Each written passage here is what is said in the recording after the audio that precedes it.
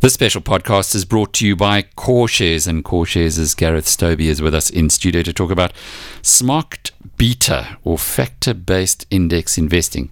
I guess most people know what an exchange-traded fund is and what an index fund is as well, but now you're taking it to a new level. What's smart beta? Yes, I suppose there's a lot of lingo in there, isn't there? I think to begin with, let's understand beta. So beta is the financial guy's definition for the broad market. So if you and I were to meet after work today and have a beer and talk about the markets generally, we'd generally be talking about the All-Share Index or the Top 40 Index, which is a vanilla beta index. An index created using size. So the largest company has the largest share, smallest company has the smallest share. That's a traditional beta index, okay, the market.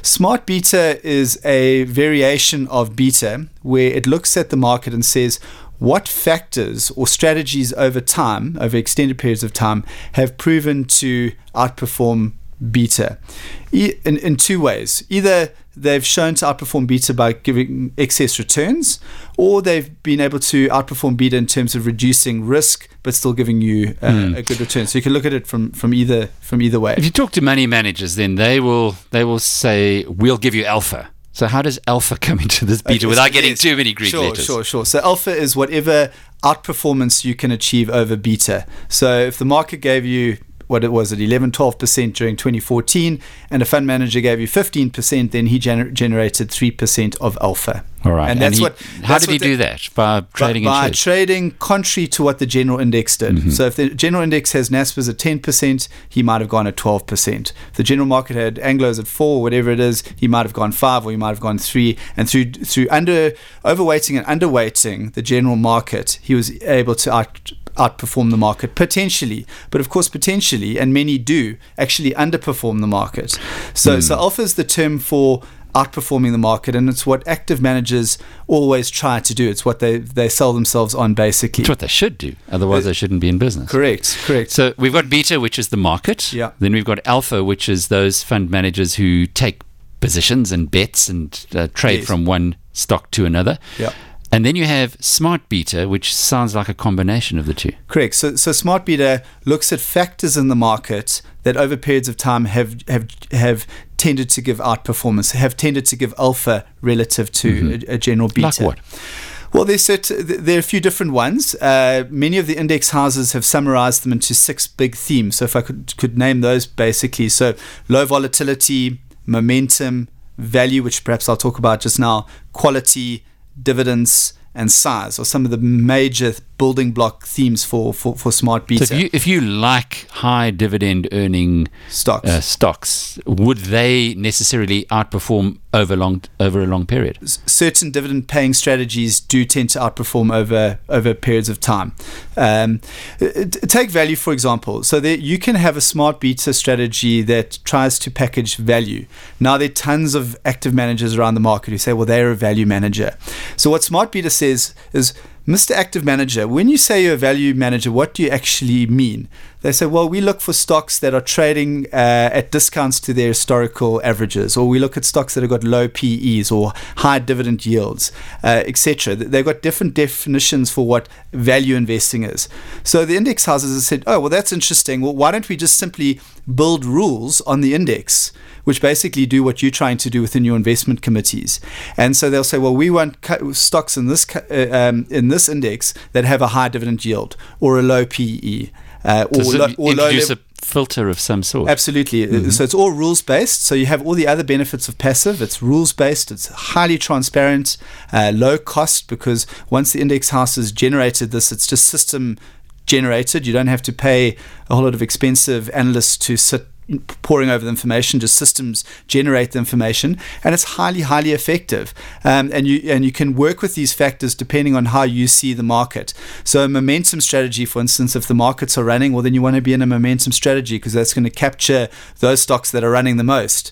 Vice versa, if you're worried about the levels that the markets are trading at, you can go for a risk-off type strategy, which is a low volatility type strategy. It seems to put a lot more responsibility onto the investor. It does, and it comes with a word of caution in that you can invest in smart beta strategies and underperform the general market, the same as you can invest with an active manager and underperform the general market. It depends on the view at that point in time and whether it works out. Correct. So where the market's moving to in the index world is that most index houses like ourselves would encourage users to package one or two smart beta strategies together in an equity strategy so that you're complementing your approach.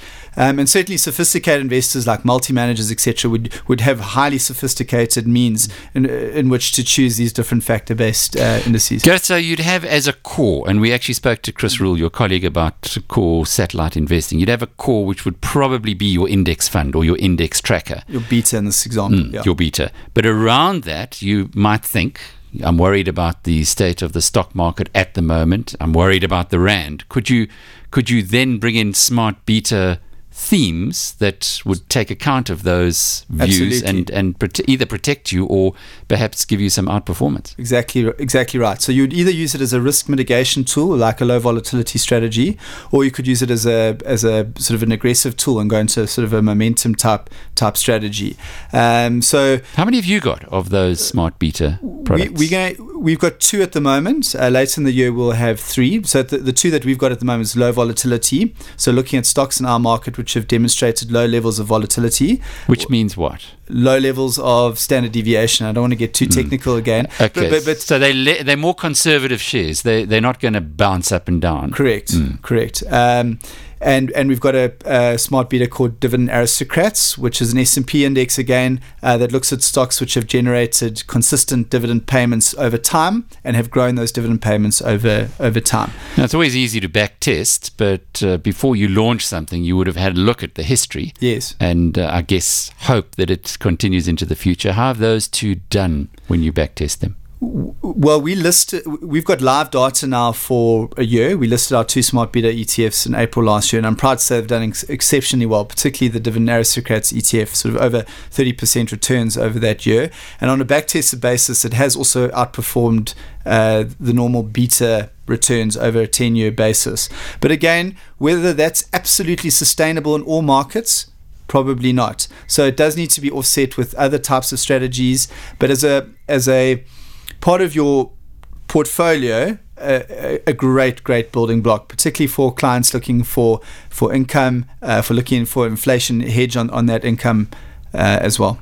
What's the smart call? How much would you have in beta, in other words, index tracking, and smart beta in a portfolio of 100? It depends on how sophisticated you are. You could potentially have no vanilla beta at the core and just combine various smart beta indices at the core. And the cost? Smart beta is slightly more expensive than vanilla beta because of the additional intellectual property that goes into creating those indexes and then maintaining the indexes, but not significantly so. Still significantly cheaper than an active manager who says that they're a value manager but really is generating portfolios that look the same as a value index might.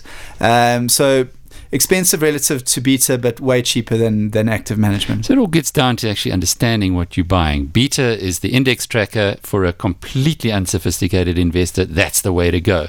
As you get a little bit, as you study more and you learn more and you get more of a view and an opinion, you might then add smart beta, which doesn't cost you a little bit more, but certainly not as much as giving your portfolio to an active manager who would clearly, for their expertise, demand higher fees. That's right.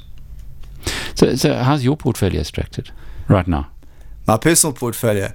Well, I love Dividend Aristocrats. I think it's a solid investment thesis. Even now, even though it's had such a fantastic run in the last year. Yes. I think that companies that have paid dividends and have managed to grow those dividend streams over time is a wonderful what the index houses call a quality filter. So you tend to end up with a quality portfolio of blue chip companies that have maintained dividends and grown dividends over time. And the strategy works in the South African context, and it's tended to work in all the other markets as well. If I look at this, if I look at the stock markets just generally at the moment, I mean, we've had a wonderful run over the last few years. So many would be tempted to take money off the table or to de-risk themselves somewhat. In that context, low volatility also works quite well in that environment.